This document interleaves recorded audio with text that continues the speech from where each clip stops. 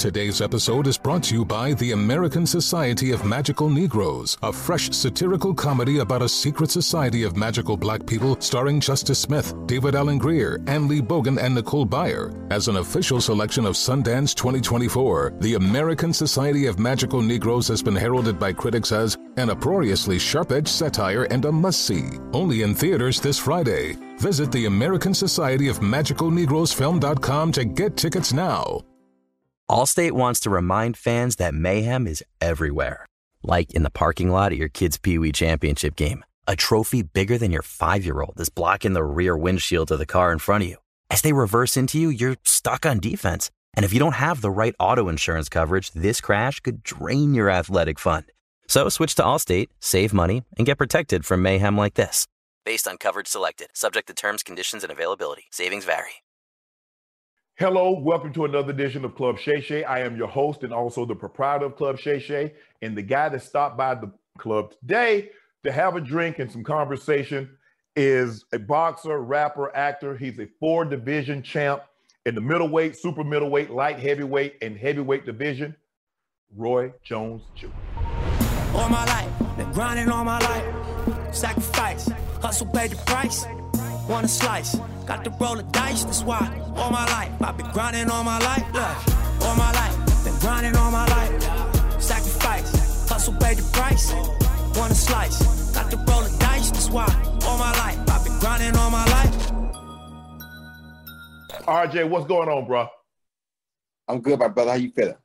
Man, I'm feeling good. I'm feeling good. So let's get right. Let's start forward and then go backwards. You're just coming off of fighting Mike Tyson on Saturday.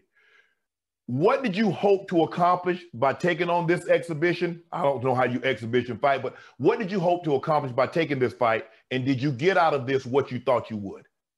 Yeah, what I hoped to accomplish was I just wanted to give the fans something to look forward to, give them some form of entertainment at a really down time because the COVID has everybody in such a bad place, wearing a mask and you just can't appreciate people anymore.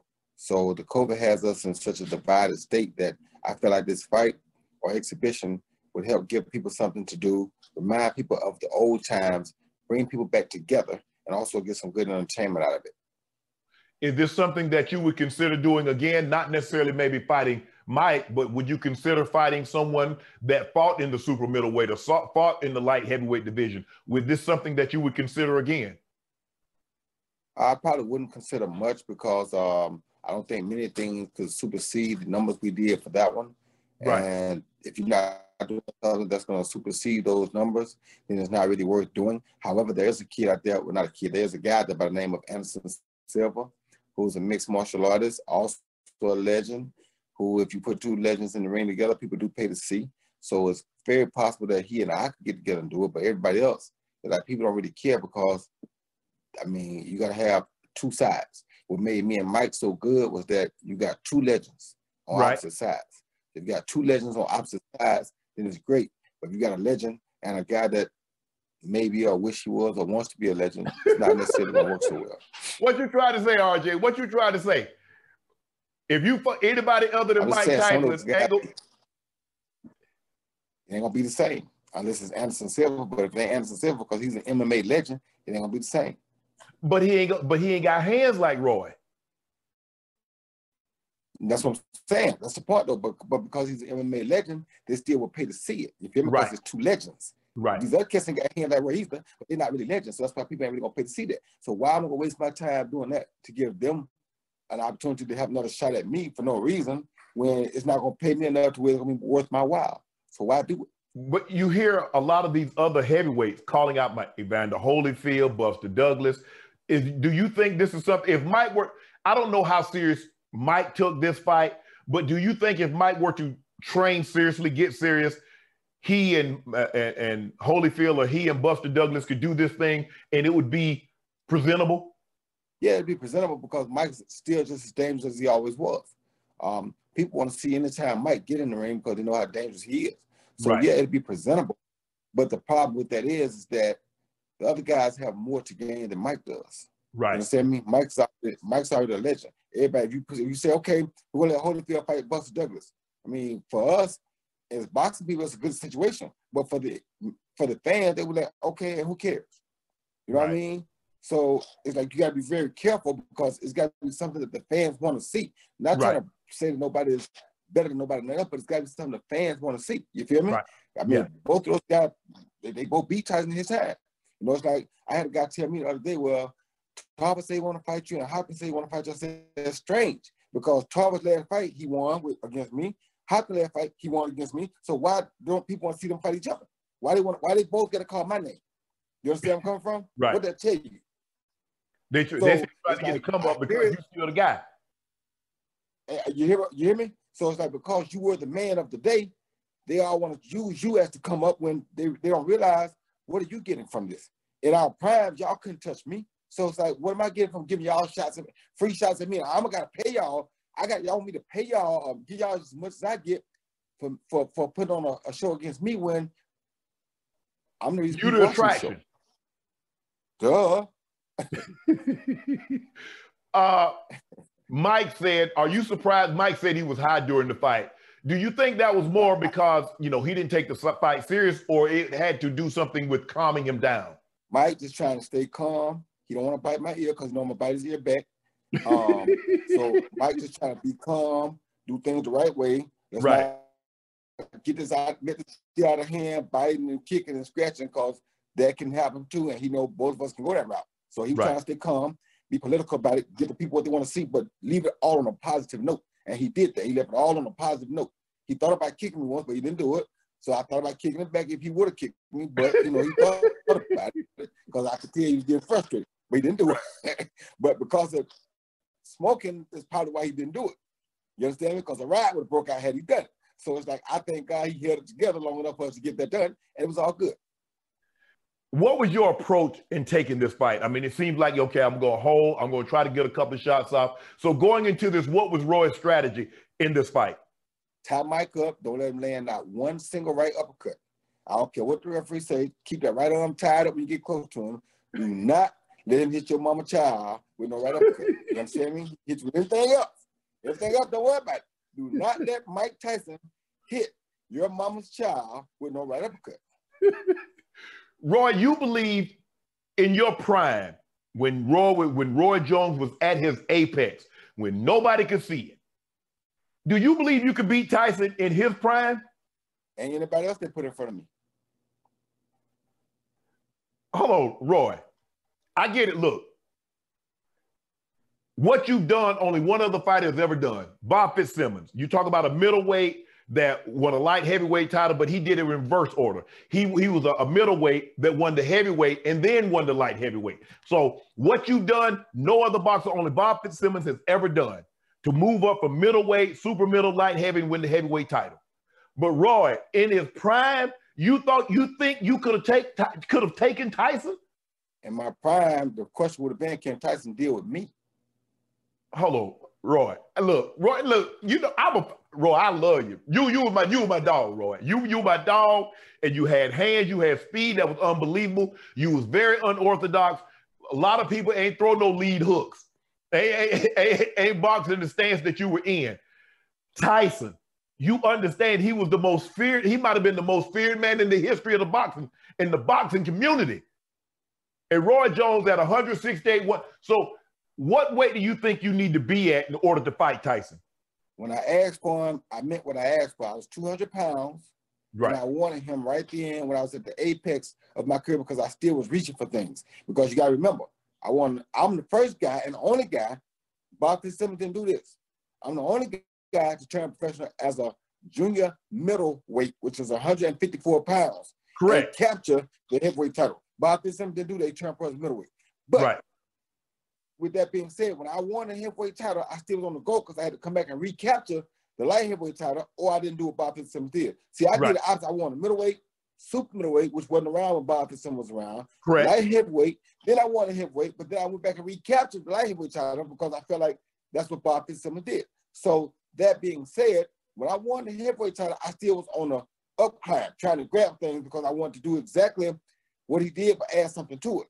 So had I fought Mike Tyson in 2003 after I won the heavyweight title, I don't see no way in the world he would have beat me. You couldn't even hit me back then. My legs still were good. I hadn't lost the 25 pounds of muscle yet. My body hadn't started deteriorating on me yet. You couldn't touch me. You fought Ruiz. I think you weighed, what, 193, 195? Yep. And 193. 193. So do you think that was the beginning of Roy starting to not be Roy Jones, because you went up to 195 and then you had to come back down and you had to shedding that weight? And I had to cut the muscle. That's when it began. That's when the demise began. Because I cut muscle. I cut 25 pounds of muscle off. Not just regular weight, muscle. My body never did nothing like that before. Ideally, all the money fights were probably at, what, 168? There was Tarver and Hopkins. There was really no money. There's really never been any money in the light heavyweight division, unless you're talking about now. So you had to go back down to get the paydays, because the only heavyweight you wanted to fight was Tyson. Only heavyweight I wanted to fight was Mike Tyson. And like I said, I was under the impression that Bob Fitzsimmons won the middleweight, light heavyweight, correct, heavyweight, and recaptured the light heavyweight title. So if I won all that, I had to go back and recapture the light heavyweight title, or I didn't do what Bob Fitzsimmons did. Right. Understand? That's what my impression wasn't even about the big money fights. The big money fight was why I would have fought Mike Tyson. I said, I only heavyweight I'll fight is Mike Tyson. Why? Because it's a big money fight and it'll require me to stay here longer. Meanwhile, if that don't happen, I got to go back and shed the weight and go reclaim the light heavyweight title, or I can't say I did what Bob Fitzsimmons did. On the undercard, Nate Robinson fought Jake Paul. What was Nate's mistake? And if you were advising him, if you were training Nate, how would you prepare him? Says, okay, if he wants a rematch, how would you prepare Nate to take that fight and to win? First of all, it's not a fight that Nate should even take, because Nate is about 5'9", 5'10", 181 pounds, basically soaking wet. Jake Paul was a pull down 189 pounds. I mean, he may have came from 210 to 189. You understand me? So one guy knows how to pull weight and how to play the weight game. The other guy has no clue of it. So you're already smaller than him. Then he's a pull down. It's like people say, they looked at me and Mike and say, oh, y'all about the same size. No, we're not. You see Mike's head? Mike is capable of toting way more weight than I ever could think about toting. Right. Mike can carry way more weight than I ever could dream of carrying. You feel me? Mike said he lost 100 pounds. That means he was 320 something. And he down to 220 something. Right. So he's a much bigger figure than I am. Same with with Jake Paul and Nate.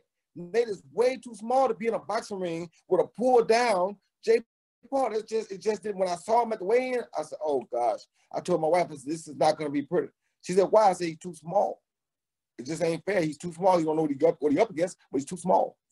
And plus, you have to look at it though. Also, RJ, is that 181? That's a bumped up 181. Nate probably should be walking around at probably 170. That's my point. And he's fighting a guy that's pulled down 210 to 189. You just took yourself out the game. So in other words, besides fighting a man much too big for him, he didn't have the proper tools. See, explain to a layperson, Roy, explain the mistakes that Nate made inside the ring. Forget the fact that he shouldn't have been in there to begin with, but what were some of the mistakes that he made that caused him to get knocked? One mistake is you don't get hit and get angry and take off running, arresting the guy just throwing punches, because that guy's already set knowing that you're coming because you're angry, and he's going to wait and time you, and that's kind of what happened. So he made a few boxing mistakes that, because he's inexperienced in boxing, that a normal boxer would make. If a guy hits you and hurts you, yeah, you take A cap, don't run back in, you move around for a little while, get your head back together, or you box smart and make him think you're okay when you know you're not, but you be smart and stay away from contact for a little while until you get all the way back together. Then you engage and get contact again. He engaged right away, and you can't do that. See, for me, Nate treated this like a street fight. Like you said, he tried to rush in. And maybe in a street fight, he can beat Jake because you can scoop him. But in a boxing match, you can only throw these things here. Mm-hmm. And so now he's rushing in with his hands down. That's the first rule. Street fight, no matter the fight, keep your hands up. That's the last thing the referee tell you. Keep your hands up, protect yourself at all times. Protect yourself at all times. Yep. And he didn't do that. He lost it. He kind of got emotional and just ran in there. Teddy Atlas was upset at the California Boxing Commission, said they should not even sanction this fight. Do you think if they did sanction it, you think they should have had a headgear? No, that would not have made a difference. No, it wouldn't. So you think Nate should just give this up? Let this boxing ain't his thing? No, Nate don't have to give it up. What you got to do is you got to get in the gym and get some real training, first of all. Okay. Secondly, you got to start fighting in your weight class, because that's why they have weight classes. You must get into your own weight class. You can't be fighting guys 10 to 20 pounds heavier than you, especially when they have also more experience than you. Can you imagine me fighting a guy that's 10 pounds lighter than me and don't have the experience to box? I mean, it's just wrong.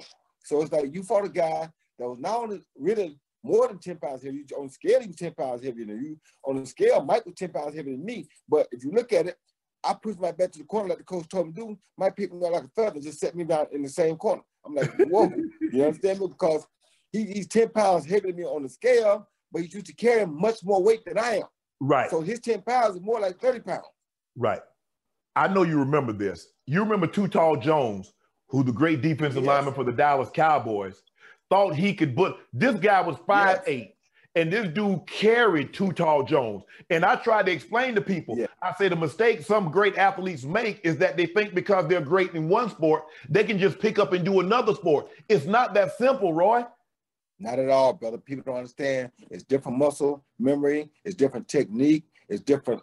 Everything is different. I mean, we're all great athletes and we can do the other sport, but you can't compete at an elite level in every other sport like that. Right. Only one or two people could do that. You understand me? One or two. And that's far and few in between. One or two people could really do that like that.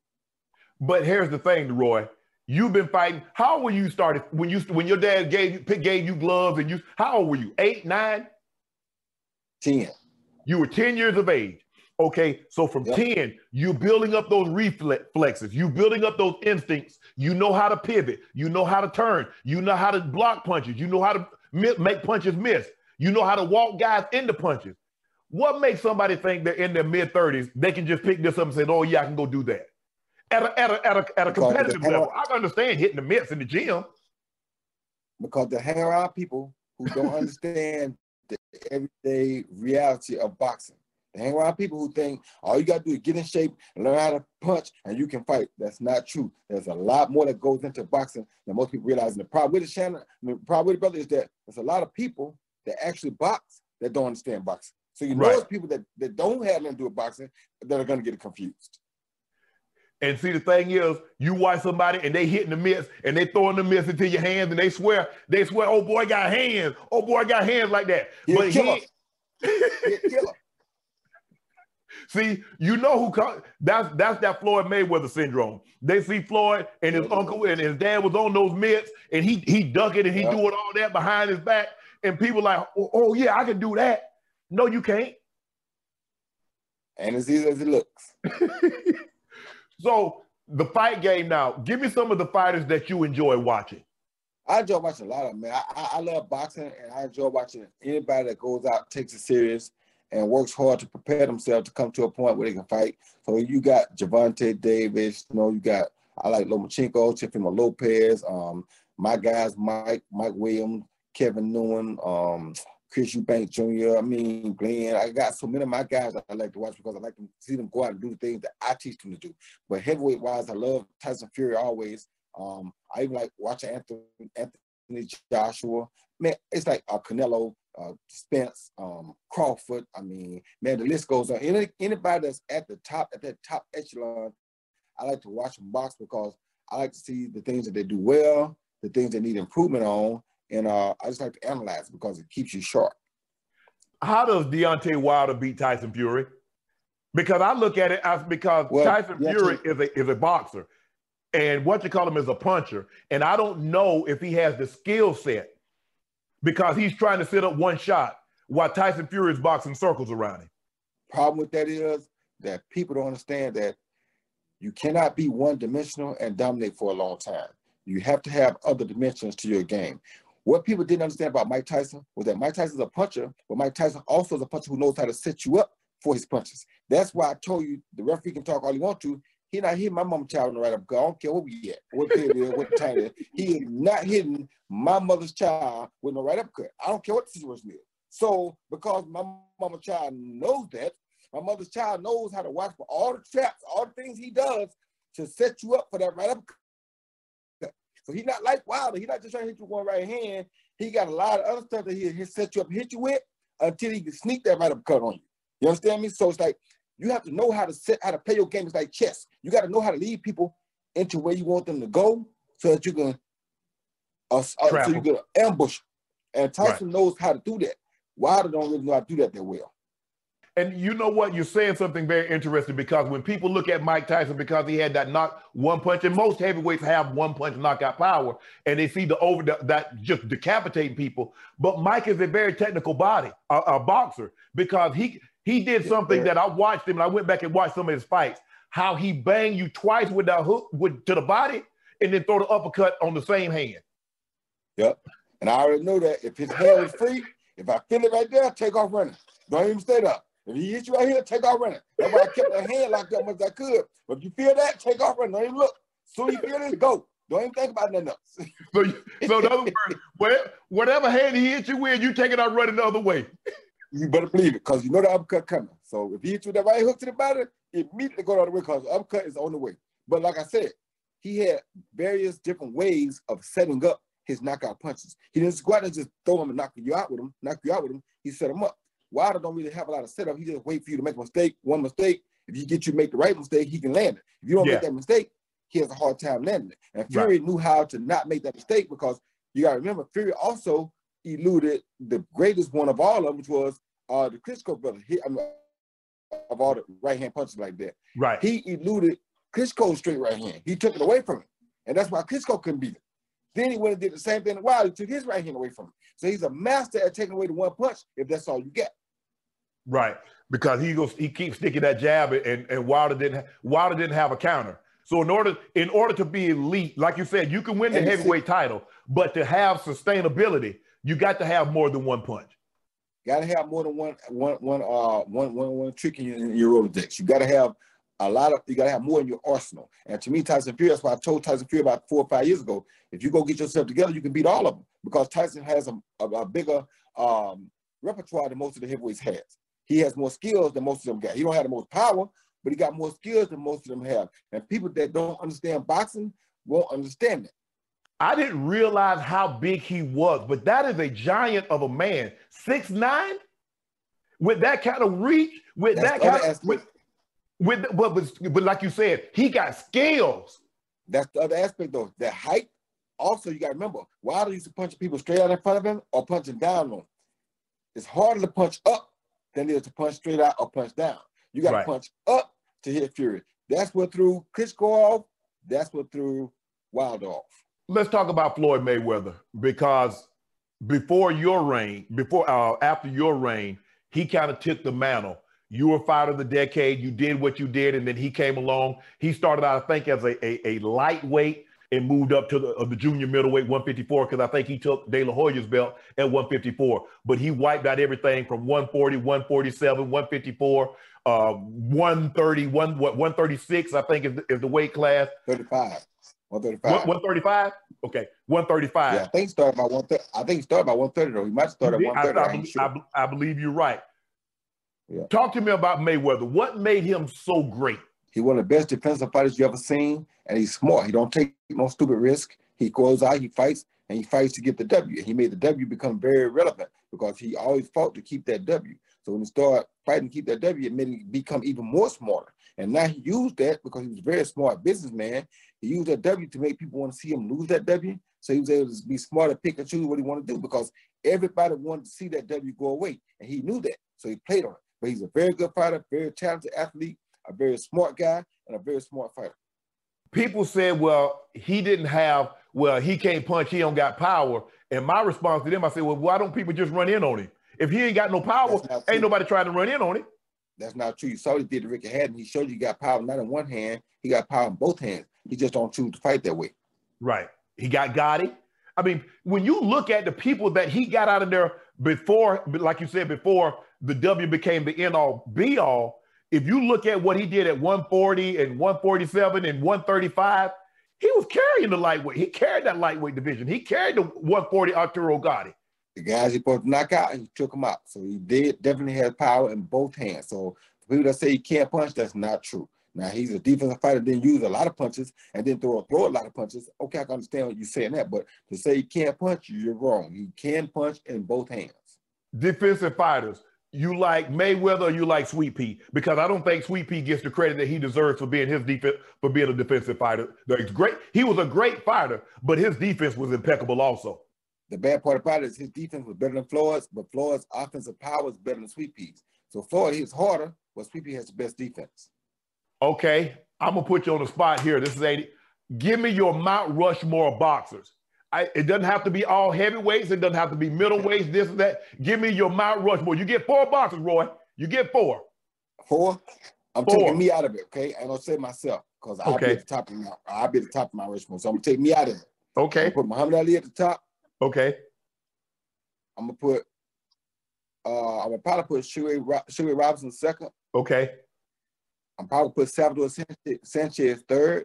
Okay.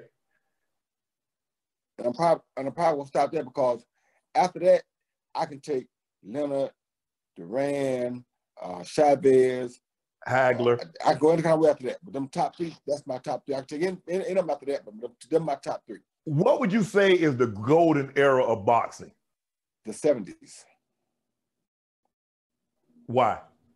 And the 70s, we ourselves go to era boxing because everybody in the heavyweight division, if they were still around, you probably take the top 10 in the 70s and insert them, each one of them in today's time, and each one would be heavyweight champ right now today still. Because that's how durable, that's how rugged, that's how well gifted in boxing most of those guys was. Everybody in the top 10 back in that time was heavyweight champion quality or character type of fighter. So you're looking at Ali, Ken Norton, George Foreman, Larry Holmes, George Frazier. Pick what you want to pick. One of the greatest fighters of all time that people need to go look at. And I said 2. I watch a few fights that I will watch over and over. Like I watch Hearns Leonard all the time. I watch Leonard Duran a lot. I watch Hagler Hearns. I watch Hagler Leonard. But one of the best, some of the best fights, because that's some of them, but the list goes on and on. But to really get a good appreciation of boxing, you always have to go back and watch George Foreman versus Ron Lyle. One of the best heavyweight fights ever. Then, one of the heavyweight fights that also touched me a lot as an older kid, as I was growing up in boxing, I became a Larry Holmes fan after watching Larry Holmes fight Ken Norton, because I know how hard of a time Ken Norton gave Ali every time he seen it. Every time. For Larry Holmes to come and deal with that same thing and overcome it was really exceptional to me, and it made me become a Larry Holmes fan. Larry Holmes was shooting that jab. Larry Holmes didn't use that jab as a rangefinder. He was using it to do some damage. There. And that right uppercut. So there's a lot of fighters. I mean, there's really no American fighters. And people ask, well, where are the American heavyweights? They're playing defensive end or they're playing basketball in the NBA. That's where they are. But you look at the lighter division. You look at Bud Crawford. You look at Errol Spence Jr. You got some young fighters. You want to see the Errol, obviously Spence fights Garcia, but do you want to see the Errol Spence Bud Crawford fight? I've been begging for the fight, begging for it. And the problem, like I said, I understand with the 2 promoters and how that goes, but it's like, for me, man, it's like the difference was, everybody is entitled to run it the way they want to run it. I learned from Ali and the other old timers. The way you played the game was you played King of the Hill. King of the Hill means you go to the top and you fight whatever come up the hill. You got to defend against anything that come up the hill because you are the king of the hill. When you get up to the hill and start saying, no, I'm going to fight that one, I'm going to fight that one, that's really not king of the hill no more. But I understand. So different people did different things for different reasons. I didn't fight for money. I fought for greatness and for a legacy because I wanted to be king of the hill. You understand me? So I took it differently than some other people may take it. Other people fought for different business reasons. So they didn't do it the way I did it because they were looking for ways to maximize their cash budget. So everybody got the right to do it how they want to do it. So you can't get mad at them for doing the way they want to do it. When their time comes, they're supposed to do it their way. My time, though, I only knew from what the old timers had taught me, and I thought I was supposed to play king of the hill. That's what I did. And that's what the problem is now. They can sit there and have 2 guys that everybody thinks are the best in their division, but they can still play left side to right side. One stay over there, one stay over there. No. That's not how that go. We need to see. They don't stop at the AFC Championship and NFC Championship. Okay, we got to get No. We got a Super Bowl. We got to go to the Super Bowl and figure out which one of these champions is the best, right? Right. So do you believe they got too many belts now? No, it ain't about too many belts. You can have all that. You can have too many belts. It don't matter. Long as when the time come and it come a top guy over here and a top guy over here, they must come have a Super Bowl. We must see the Super Bowl. We can't just stay there with an AFC champ and NFC champ every year. That's too many champs. We got to bring all that to the middle at some point. But here's the thing though, Roy. If I can, I might can fight you and make 20 million. But if I can just stay over here and make 10 million and fight people I know I can beat, why would I risk it? That's what the problem is about boxing. And that makes sense if you're in it for the money. But see, me, I can't sleep at night knowing there's another team over there undefeated and I ain't went to see them yet. I can't. That's just who I am, though. I can't sleep like that. I need to go see. You understand me? If you that bad, I need to see. You got to show me you that bad. I can't sleep. I don't care about the money. I can't sleep knowing that there's an equal but opposite out there. I got to see him. I'm going to ask you to construct the boxer, and I'm going to give you some characteristics, and you tell me the boxer you want to pull this from. Hand speed. Sugar Ray Leonard. Witness the dawning of a new era in automotive luxury with a reveal unlike any other as Infiniti presents a new chapter in luxury, the premiere of the all-new 2025 Infiniti QX80. Join us March 20th live from the Edge at Hudson Yards in New York City, featuring an unforgettable performance by Grammy and Academy Award-winning singer, songwriter, and composer Jon Batiste. The all-new Infiniti QX80 is unlike any luxury SUV you've ever seen. Smart enough to anticipate your needs, even before you do. Every line, curve, and detail was thoughtfully crafted, so everything for every passenger feels just right. Don't miss it. Mark your calendars and be the first to see it March 20th at 7 p.m. Eastern, only on iHeartRadio's YouTube channel. Save the date at new-QX80.com. 2025 QX80 coming this summer. Knockout power. Tommy Hearns. Athleticism. Roy Jones Jr. Quickness. Gary Russell Jr. Reflexes. Muhammad Ali. Size. Muhammad Ali. Boxing IQ. Luis Sanchez. Defense. Wilfred Benitez. Discipline. Marvin Hagler. Accuracy in which he landed his punches. Julio Cesar Chavez. Wow. Roy, you grew up in Pensacola, and I don't know if a whole lot of people know this, but there are a lot of great athletes that came out of Pensacola. Very good friend of yours and mine, Derek Brooks. Emmitt Smith is from Pensacola. You went to school, if I'm not mistaken, with an ex-teammate of mine, friend of mine, Reggie Johnson. What is it about Pensacola? The water. The water is there's something in the water, or y'all swimming in the water? There's got to be something in the water. I mean, you got to think about it. You got arguably one of the greatest pound-for-pound boxers of all time. Yep. You got NFL leading rusher. You got one of the best linebackers of all time. You got one of the fastest runners in the world, Justin Gatlin. I mean, come on, bro. Speed just everywhere. I mean, fastest hands, fastest feet. I mean, what else could it be? From the time your daddy gave you those gloves when you were 10 years old, is that the only thing that you ever wanted to be? Did you ever want to play, say, I want to be a football player. I want to be a basketball player. Well, I'm going to tell you a story. I did play basketball, and I did like basketball, and I did want to be a basketball player as well, but boxing was my heart. And I'm going to tell you why boxing was my heart. I played football first, right? Right. And I got to where I played quarterback. And when I played quarterback, we had 3 plays because we had a small team. We didn't have a lot of players. So we had 3 real plays. that was going to work. The rest of the plays, everybody wasn't going to really do it right, and people were afraid to really run the ball. Quarterback roll out left, quarterback roll out right, and quarterback sneak. And I was the quarterback. And you said that's too much hitting on me. Happen, though, exactly. But what would happen though is guys would get a good lick on me, and then they had big enough teams that they didn't have to play both sides. Our team was so small, we had to play both sides.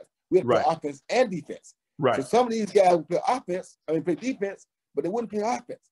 So I would get pissed off because you play defense, you hit me with a good lick. Well, my time to play defense, you over on the side of the coach. I'm like, no, go put him back out. What are you doing? I want to get my get back. Behind me. I need that back. You feel me? So I realized that, you know what, as you get older, you're not going to be able to get your get back in football. So I need somebody to get my get back in right now. So boxing became very appealing to me. So you grow up through you go up through the ranks and you go to the '88 Olympics. And I remember it in Seoul. I was in college.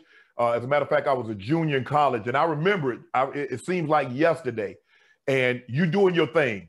You outland the guy in punches almost 3-1. It was us 3-1. Outlanded 3-1. And you're standing in the ring, and you just know you won this fight. Like, I'm about to be the gold medal. I'm about to be Sugar Ray Leonard. I'm about to be Muhammad Ali. I'm about to be all these greats. I'm going to be an American hero. And when you hear them call his name, what was the first thing that goes through your mind? I was sick.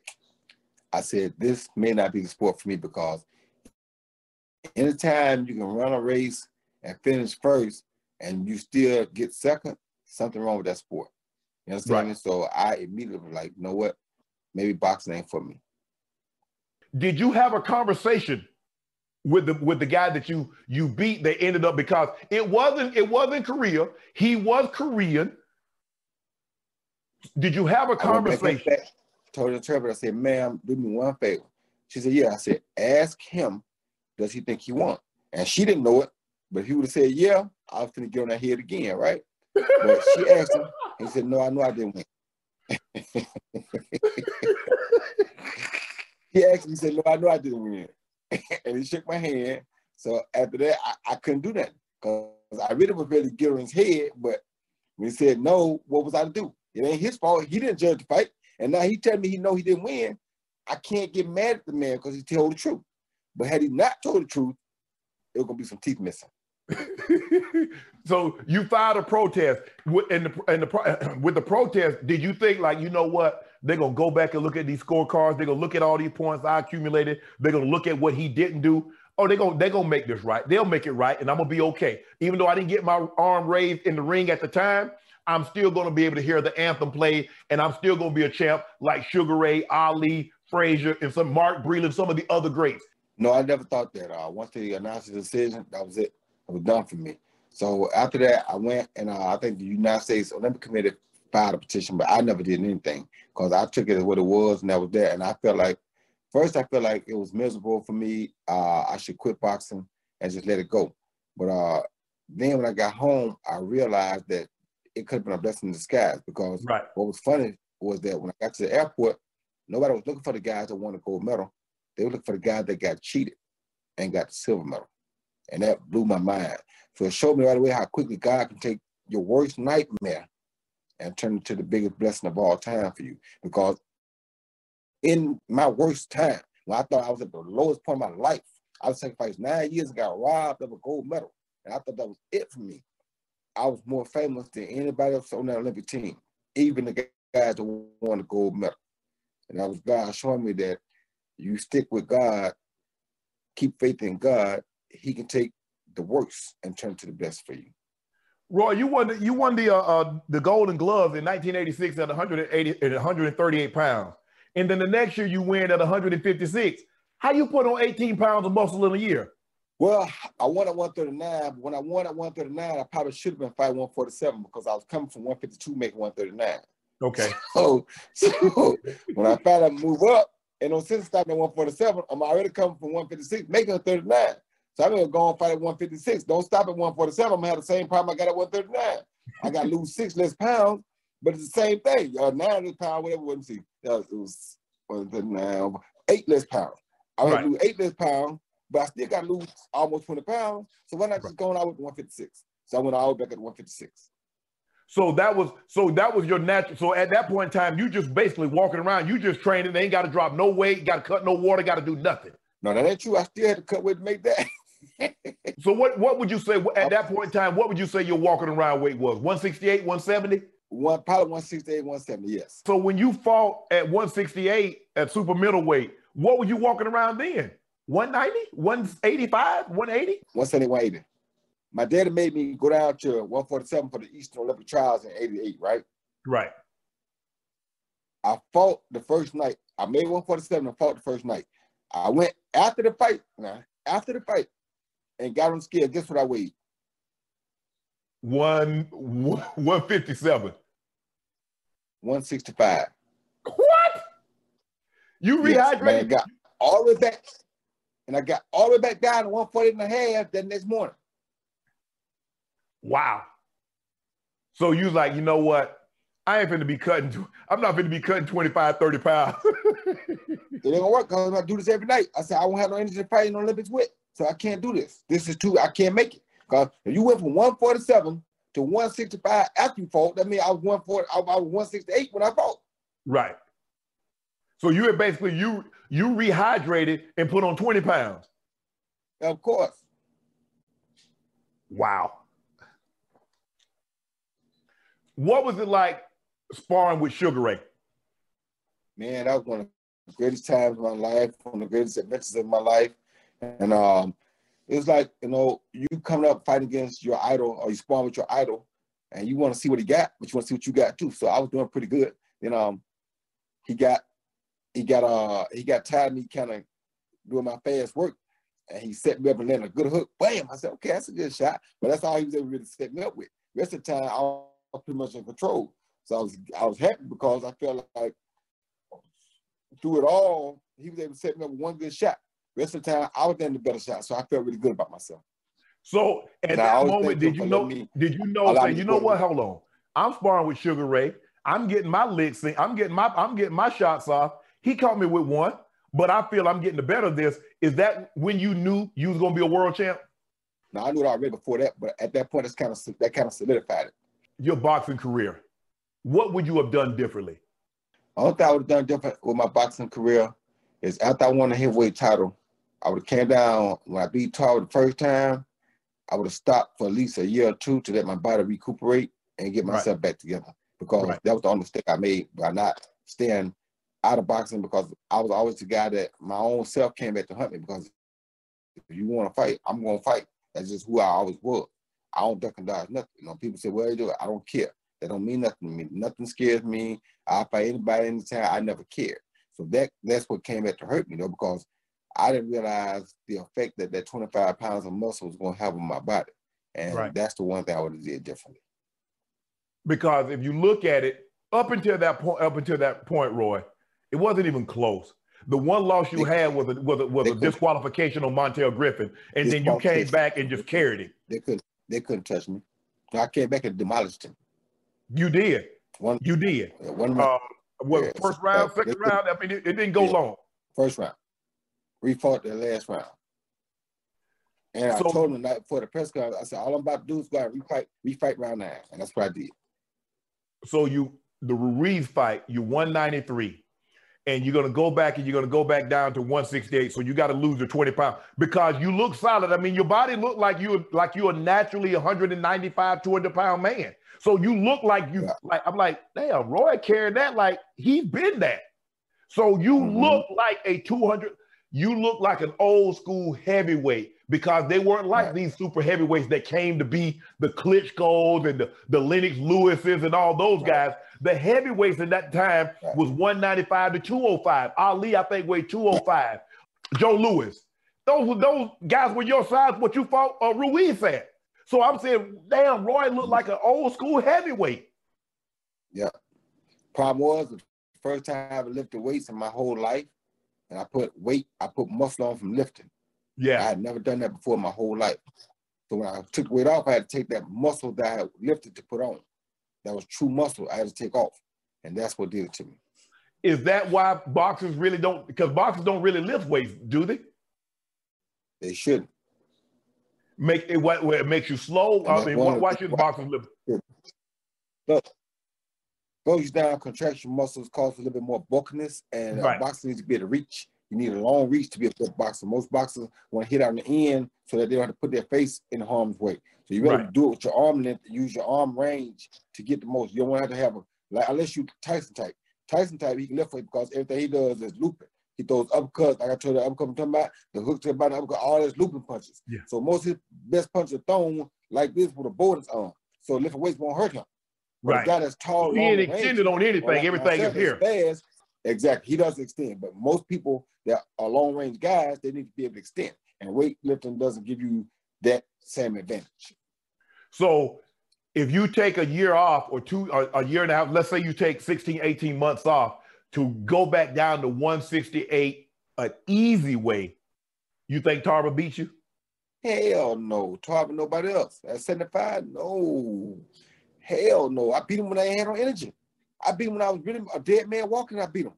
Come on, bro. I mean, imagine I beat this man. I lost 25 pounds. I ain't got energy to eat, and I beat you. And you think you gonna whoop me if I was in my regular feeling? No, come on, bro. No, but you know, it's what it is. I don't argue about it, but no, they couldn't tell you. I listen. The difference in me and Floyd back then, when people said about how great we were in our prime and our eras, I didn't lose rounds. When I won the whole fight. No, I ain't probably lose a round until I fought Montel Griffin the first time. Yeah. And that's because I chose, because I knew he was a counterpuncher. I knew he was a counterpuncher and I was a counterpuncher, so I just had to outweight him. I had to wait him, let him get tired, give him a few rounds here so he keep working to weigh him down. Then the song I came out to on the first fight was "Patience is the Virtue." Why? Because we're two counterpunchers. We're looking in the mirror of one another. So you just got to let him wear himself down. Once he wears himself down, then you take him out. And that's what was supposed to happen. But since they disqualified me, I said, you know what? I'm going to do it the way I know I can do it then. I just walk through and get it. And that's what I did the second time. But the first time, because I wasn't the guy that want to go do that, I was the technician. My thing was working. No, you're going to lose a few rounds because you got to make him work. So I'm going to lose a few rounds for a change. Why? Because I'm fighting another counterpuncher. Counterpunchers don't make for good fights. Right. Because somebody needs to be the aggressor. I got to push the issue. So I had to push the issue, which was going to give him a round or two, because he's going to counter what I do when I be the aggressor. Right. But I'm going to wear him down, take him out there in the deep water, then I'm going to drown him. That's why he took the knee, which I didn't know whether he was taking a knee or what he was doing, because the referee didn't say stop. But that's why he took the knee. It wasn't because I hit him in hard. He was drowning from that pressure. He was in that deep water. I knew that. You understand me? I knew that. So, but the referee didn't say nothing, so I tapped him. The referee still said, so I hit him again. Then he faked like he was out. I said, okay, if y'all want to play, let me show you what it looked like if I hit him for real. So second time I showed what it looked like if I hit him for real. Nothing against him. He did what he was supposed to do, but it's like, only reason, that was the only time I even know that I probably lost a round, because I'm fighting another counterpuncher who is a great counterpuncher. He's a great counterpuncher. Then he got 2 wins over James Toney. Not many people got wins over James Toney. You got James Toney. You beat James Toney.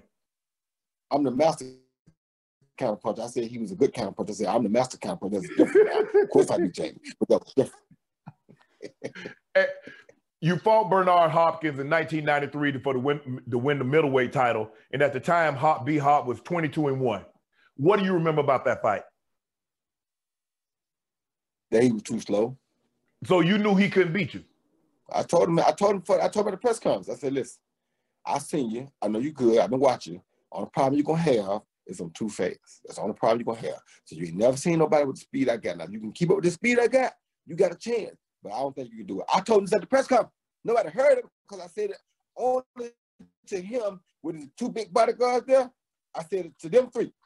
I said, y'all ain't worried about, y'all can't do nothing. But him, he got a problem because he can't deal with my speed. And that's what it was. And then you fought James Toney in 94, which turned out to be the fight of the year. And James Toney was crushing. See, people look at James Toney now and they laugh at everything, but James Toney can fight. James Toney, he used early in his career come in shape to be ready to fight. Best fight I ever fought to this day. As far as boxing skills, best I ever fought. The best, and Tyson is the strongest I ever fought. But to this day, James Toney, the best skill boxer I ever fought. And you beat him unanimously, 12 rounds. I mean, you just basically carried the whole fight. I mean, when you look back at your career, not only were you winning fight, you were dominating some of the greatest fighters. Bernard Hopkins is arguably the greatest middleweight, and you carried him. James Toney was if I'm not mistaken, a 2-division champ, and you carried him. Montel Griffin, you carried him. Tony was pound for pound the baddest man on the scene at the time, inside and outside the ring. What was your strategy in fighting Tony? Just had to box him, because he fought behind the shoulder, make him keep turning, keep fighting behind that shoulder to make him have to keep turning. I know he was good if you stayed right in front of him and had a good right hand. He knocked people out around 1, he knocked you out around 12 because he had a really good right hand. But that's if you stay right there in front of him. If you get around that shoulder, it was nothing he really could do. And that's what I did all night. So the shot that people remember with the James Toney is when you did the cockfighting move. You put your hands behind your back and you were squatting. And you was almost like trying to walk him into a punch. Yeah, I put him to the side like a chicken, hold his feathers out. I did like this, and he copped it. So I did it again because I knew he'd cop it. Then I caught with the hook off of it. I mean, that's the thing, Roy. I mean, when people look at your fights and they talk about it, there's like what he did probably no other boxer can do because it was so unorthodox. But I studied animals like the cock, like the fighting roosters. I studied things that God put it in them naturally. God put it in a fighting rooster to fight naturally. So you study those things, you got to be good because that came directly from God to those animals. Nobody developed them animals. Nobody taught those animals how to do that. They developed it, they got that directly from God. So what better to learn from than something that got it directly from our creator? You understand me? So I would watch them always because I wanted to learn different things that they did, learn techniques, learn moves. And what had happened was I was at a point in that James Toney fight where everything I had tried, he had neutralized. Nobody had really taken over. So it was a point in the fight where somebody now had to take over. So I said, you know what? Let me use my rooster move and see what it helped. So I did it, and he did it. I said, oh, I got it now. I did it again, and he did it, and I caught him. And that shifted the momentum to my favor, and I kept it all night. So that gave you the confidence. Once you caught him with that move, that gave you the confidence to like move in and like assert yourself even more. No, I had the confidence already. I just knew that was a point where momentum, somebody had to take the momentum. Okay. I have football games have momentum swings. Yes. At that point, somebody had to take the momentum. That gave me the momentum to continue doing what I did, but to do it on a high level now. And in 1995, you became the first boxer in CompuBox history to go around and not have a fighter land a single punch on you. Vinny Pazienza, a good, reputable fighter who may go down in the Hall of Fame himself one day, right? Right. Roy Jones Jr., the first fighter in CompuBox history to go a complete round without getting a punch landed on him, fighting a very well-known opponent. And y'all ask me who the best defensive fighter is again? Don't even talk about it. Did boxing at that point in time seem easy to you? Boxing was easy to me because I was in shape. I was always ready. I had no knee ailments. I hadn't lost that kind of weight yet. It was like walking around. That's what I do. And I was simply the best. That's why I did win a whole first person. That would go a whole round without getting hit. And then say, oh, he wasn't a good defensive fighter. Well, how the hell you go a whole 3 minutes without getting touched? Are you not a good defensive fighter? Well, what you are is what they call pound for pound the best. Because your offense is impeccable, your defense is impeccable, your speed is impeccable, your power is impeccable, your footwork, everything's impeccable. That's what makes you pound for pound the best. That's in your prime. You were fighter of the decade, and there was some, not a whole lot of fighters can say they were the fighter of a decade. Okay, you can be fighter of the year. You can have fighter of the year. But over a 10-year span, Roy Jones Jr. in the 90s was voted the best fighter of the decade of the 90s. And they were right. They got it right. Roy, hold on. How you gonna fight? You gotta fight at night, and then you go play you go play basketball. But buckets, that's what we do. You know what I mean? I mean, what I do is every day before training or either after training, I play basketball anyway. So I'm like, you know what? Dion and Barry played football and baseball the same day.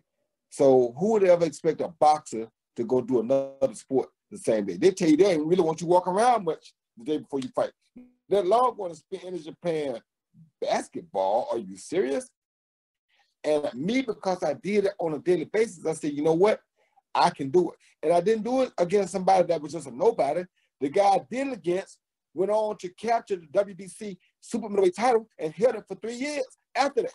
So it wasn't like I did that against a bum. I did that against a top, high-class world champion type athlete.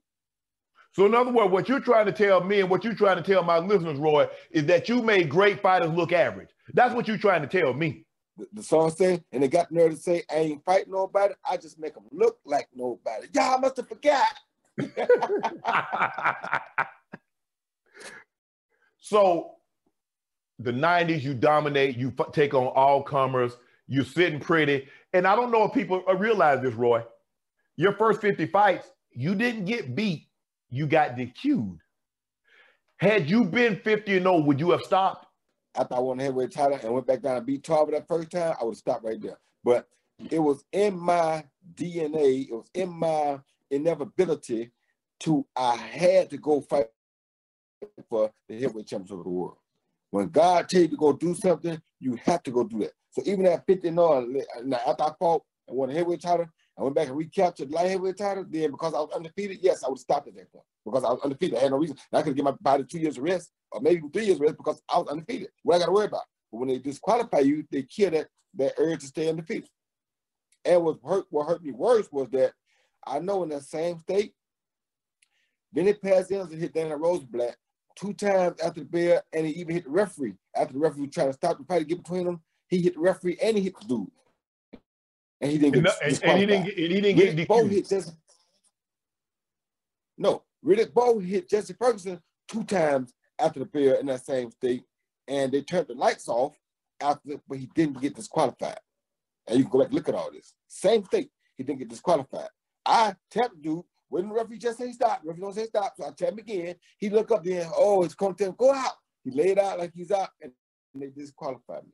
Really? I got robbed of a gold medal. Now y'all gonna disqualify me too? My life just, I don't know. My life just built around turmoil, I guess, That's just who I am. But, you have to embrace it and keep it moving. So I embrace it and I keep it moving. But like I said, you got to look at it how it goes. I mean, some people get to go fight an exhibition and they get to fight a guy way lighter than them. I want to fight an exhibition. Guess who I got to fight? Mike Tyson. In 99, you fight Reggie. I must brought down to. Go ahead. What happened? Go ahead. What were you gonna say about Tyson? No, go ahead. No, I was gonna ask you about the 99 fight, the light heavyweight fight against Reggie Johnson, and you winning that fight and becoming the first guy since, if I'm not mistaken, Michael Spinks to unify the light heavyweight. Yeah, that was a big fight for me, and that was a big fight because earlier back in like 1991, I think, he had came to my gym. My dad had started training him, and my dad wanted me to spar with him one day. So I sparred 1 round with him, and I beat him that 1 round. And I got out. My dad started fussing and cussing at me, telling me get back up. I said, I'm not sparring with him no more. He said, why? I said, because if he get a belt, I'm taking it. I said, I don't need him to learn how to deal with me because if he become world champion, I don't care if you with him or not, I'm getting that belt. My goal is to become middleweight champion of the world. If he get a middleweight title before me, I want him. So no, I'm not sparring with him no more. I sparred him 1 round. I'm through with that. I see that I can whoop him. If he get the title, I'm coming to get that. Guess what happened 7 years later? He got a title. Guess what happened after that? I come got that. Why you didn't want the man to have no belt, Roy? He can have a belt. What I'm saying is my daddy, who was training me, want to train him too. I don't know him like that. I wasn't raised up with him. See, I'm not like these new dudes. I don't have friends.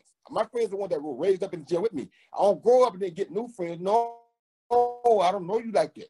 I don't know him. So you bring him to my gym and say, oh, you want me to spar with him? What, you want me to teach him how to beat me? No. That's not going to happen. If you want to teach him how to beat me, you go take him on your own time and teach him how to beat me over there. Because if he get a title, I'm coming to see you and him. So if you want to teach him, I'm not going to let you me to teach him how to beat me. So you wouldn't want your trainer training other fighters that potentially you have to face? Duh. I mean, that man got to make money, Roy. I mean, you gonna pay? Hold up, you gonna pay for all this? That man got to make money. Yeah, he do have to make money, but it won't be against me. Roy, hold on. So if I'm selling cars, How you gonna get upset if I sell cars to somebody else? When you got to buy up all these cars, you got to buy up all my time. I ain't training you 24 hours a day, Roy. Let me make some money.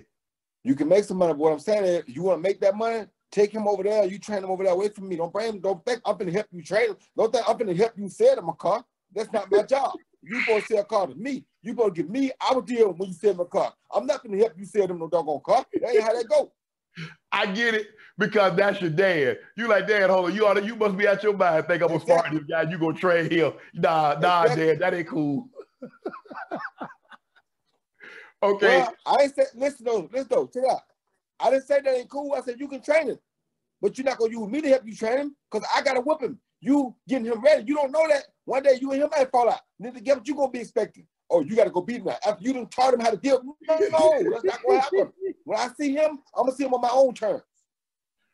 So is that how you think? Is you thinking like, okay, so if anybody that was in your gym, you really never fought anybody that was in your gym? Well, I let my hand down one time. I take that back. I let Luther Bell come and spar me for a few times because I never thought I'd end up fighting him. He ended up going out winning a world championship and ended up fighting me, and he was the first guy to knock me down. But it was the same reason why I don't spar with guys that I'm gonna fight, because they'll learn how to deal with you. And so he learned from all the sparring how to deal with me. So he was able to knock me down. I got him, kept beating the hell out of him, but still, he was able to knock me down because of all the rounds he spent sparring with me. He learned everything. It made him better. He didn't make me better. I made him better because I was better than him when we started. So I already knew that about Reggie Johnson, but Reggie Johnson ranked ahead of me already. You understand me? So I'm like, no, I'm not going to teach him how to deal with me. And he already ranked ahead of me. No.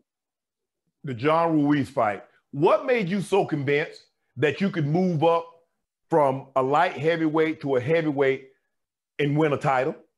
Well, when God sent me on a mission, I got to go on that mission. I don't care what it is. So when I had to me, it was like I had a premonition that I should go fight for the heavyweight championship of the world. I felt like that was God talking to me. So I immediately got up the next day, called, set up me with Evander Holyfield and his lawyer, Jim Thomas. I flew to Atlanta and asked him to fight me. Holyfield said, no, I got too much to lose and not enough to gain to fight you, so I'm not going to do it. I said, if you feel like that, all right. I left and flew back to my training camp. Well, lo and behold, his next fight, he lost to John Ruiz. To this day, I don't know how John Ruiz knew that I wanted to fight for the world title, but after he won, he said, hey, and guess what? I'll fight Roy Jones Jr. You'll do what? You'll fight me? Oh, let's go. So it's basically you wanted to fight Holyfield. Holyfield lose to John Ruiz. John Ruiz called you out. You had so in other words, you wanted to fight Holyfield. You didn't want to fight John Ruiz until he called you out. Now I wanted to fight the heavyweight champ. I didn't care who it was. At the time when I thought about making it happen, Holyfield had the title. So I went and asked him. He said no. But John Ruiz beat him and he took the title. Then he said, oh yeah, I'll fight Roy Jones Jr. I said, yes. Hold on. So why were you so convinced that you could beat a heavyweight champion? Once again, in my prime, before losing that weight, I was convinced I could beat anybody put on the planet. Like you just asked about, did I think I could have beat Mike in my prime? What? If they put him in front of me, it was going down. I don't know how, but it was going down. The way I thought in boxing was I had enough to take any car on the lot apart. I didn't care what kind of car, how big, what size engine. If you put it in my shop, I'm going to take it apart. And that ring was my shop. So in all the divisions that you fought in, what would you say was the toughest division that you fought in? It's hard to say because middleweight, it wasn't really a lot of opponents there. Super middleweight, it was a few, but not. Probably light heavyweight was the toughest division for me because I had more opponents, more named opponents in the light heavyweight division. Mike McCallum, Lou Delval, Reggie Johnson, and I became undisputed champ in the light heavyweight division. But the thing about me was that when I became champ in this light heavyweight, I was trying to find every possible title in that weight division that I could get, I got. Only one I didn't get was the WBO because Darius Mikuchevsky was German, and he ain't German, I think somewhere, but he lived in Germany, and he wouldn't come from Germany to fight me. And if you offered him $5 million to come over here and fight me for my title, I had 7 belts. He had 1, and he wouldn't do it. They told me they want me to come to Germany. Now I got robbed in the Olympics in Seoul, Korea in 1988. Why, if I'm the man who beat James Tonington, who was the man at the time, to become the man, Now I got 7 belts in one division. Hey, one more out there. You got in Germany. I'm gonna take my 7 belts and go back overseas, knowing what happened to me in Soul career already, and give you an opportunity to if you last 12 rounds with me, they will give you all 7 of my belts and your one. Now you keep that one. I'm gonna stay over here. Anytime you get ready to bring that one over here on top of these 7, you ready to come? You welcome to come on. But I'm not bringing my 7. And you know how I'm old school. I ain't finna bring my 7 over there to you, and you ain't got but 1. So I'm gonna have a boxing jamboree, and I'm gonna take Roy Jones Jr. I'm gonna take Marvin Hagler. I'm gonna take Tommy Hearns. I'm gonna take Bernard Hopkins. I'm gonna take Jermaine Taylor. I'm gonna take Kelly Pavlik. I'm gonna take Roberto Duran and Julio Cesar Chavez. And I'm gonna say, okay, who gonna have the belts? 1 belt. Roy, that's a gauntlet. Roy, that's a gauntlet, Roy. That's a gauntlet. That's the belt. He probably gonna fight Marvin to get them all, but he gonna have them all. So you believe rest of them too slow. Why doesn't Marvin Hagler get more credit? Because because Marvin was. Go ahead, because I had this conversation with Mayweather also. Chavez and Duran both were a little too small for me. Marvin was the only one that was close to my size, but also Marvin had an impeccable chin, and Marvin stayed the same every day, every minute, every round, he always was the same dependable, reliable Marvin, all the way down to his outfit. He gonna wear the same burgundy and white outfit every single time. He was always the same Marvin every night. That's why he was a problem. You know what? I can't understand why Jermaine Taylor didn't dominate that division longer than he did after what I saw him do to Bernard Hopkins and to have Kelly Pavlik basically out on his feet and then could never beat him. How does that work, Roy? A lot of that stuff not only does it happen outside the gym and outside the ring, a lot of that has to do with his everyday life. If your everyday life is not 100% devoted to boxing, you can have all the talent in the world, you will not accomplish the thing, or you will not reach the level that you should reach with your ability, because ability alone won't get you there. Because you think Jermaine Taylor could have been an all-time great too, don't you? Of course he could have. He stayed focused on just boxing. You know what? I mean, your very first time getting knocked out, what goes through your mind? Tell me when Tarver took the title, what was going through your mind? Just you be pissed off because you feel like you let people down. You be more pissed off of letting people down more so than yourself. You know what I mean? So it's like you be really pissed off and upset because you feel like you let people down. You know, it's like that's not characteristic of you. And like I said, I know without the weight loss, that never would have happened to me, but you just feel like it's very uncharacteristic. But for me at the same time, what I chalked it up as is that when you make big sacrifices to do big things, then you got to have repercussions. You went from junior middleweight all the way up and won a heavyweight title. Then you took that 25 pounds of muscle and just snatched it right off and came back and recaptured the light heavyweight title. Then you're going to keep going? No, son, you got to stop at some point. You can't keep going. You got to let your body regroup, and you didn't do that. And it's like you don't see it till later, and you see it, but you don't want to believe it because you used to be a Superman. But even Superman got to stop at some point. Kryptonite makes Superman weak. That 25 pounds could have been kryptonite. And then Tarver came back for Hopkins after he gained that weight for that movie. And then he lost weight and came back for Hopkins. And he got beat pretty. He didn't get knocked out because Hopkins is not a real knockout puncher. But he lost almost every round. And he understood then what that weight also does to you. But it was worse for me because I had real live weightlifting muscle on me. You understand me? So it's different. But being knocked out make you want to give up and make you feel bad. But for me, I could never give up because that's not who I am. So just because I was knocked out didn't mean I wasn't coming back. That meant I had to come back. Do you remember the punch that he caught you with, and do you know the mistake that you made? Of course, I know everything about it. over and backwards. You regroup, you take some time off. I believe it to be true, that once you get knocked out, you're more susceptible to being knocked out again. Is that true? Without a question. Without a question, that's what happened again. And again, because once you get it, your body knows what it is, so it's a little easy to make it happen now. Before you won't believe it happened to you. But once it happened to you, now it's not impossible for it to happen. So your mind plays tricks with you because now your mind knows, guess what? It can happen. So it's a little easy for it to happen again. And if you think about it, a perfect example is Tommy Hearns is one of the hardest punching dudes you would ever meet. But Sugar Ray, because he never got knocked out completely, took Tommy punch. Now Tommy knocked him down, but he never knocked him out. Tommy Hearns knocked out Roberto Duran. Cold. Don't nobody knock Roberto Duran out. Tommy knocked him cold. Ice cold. Yeah. But he hit Ray Leonard with the same right hand over and over and over again. But because Ray didn't believe he can go from it, Ray didn't go. So it's a lot about belief. You feel me? But with the 25 pounds of muscle, my body failed me. You understand me? So it's like, and lost with the 25 pounds of muscle loss, your body failed you. So now it's easy because now you know in your mind, hey, that can't happen because my body failed me once. Until your body failed you, you don't believe it. And like I said, it's like Sugar Ray Leonard.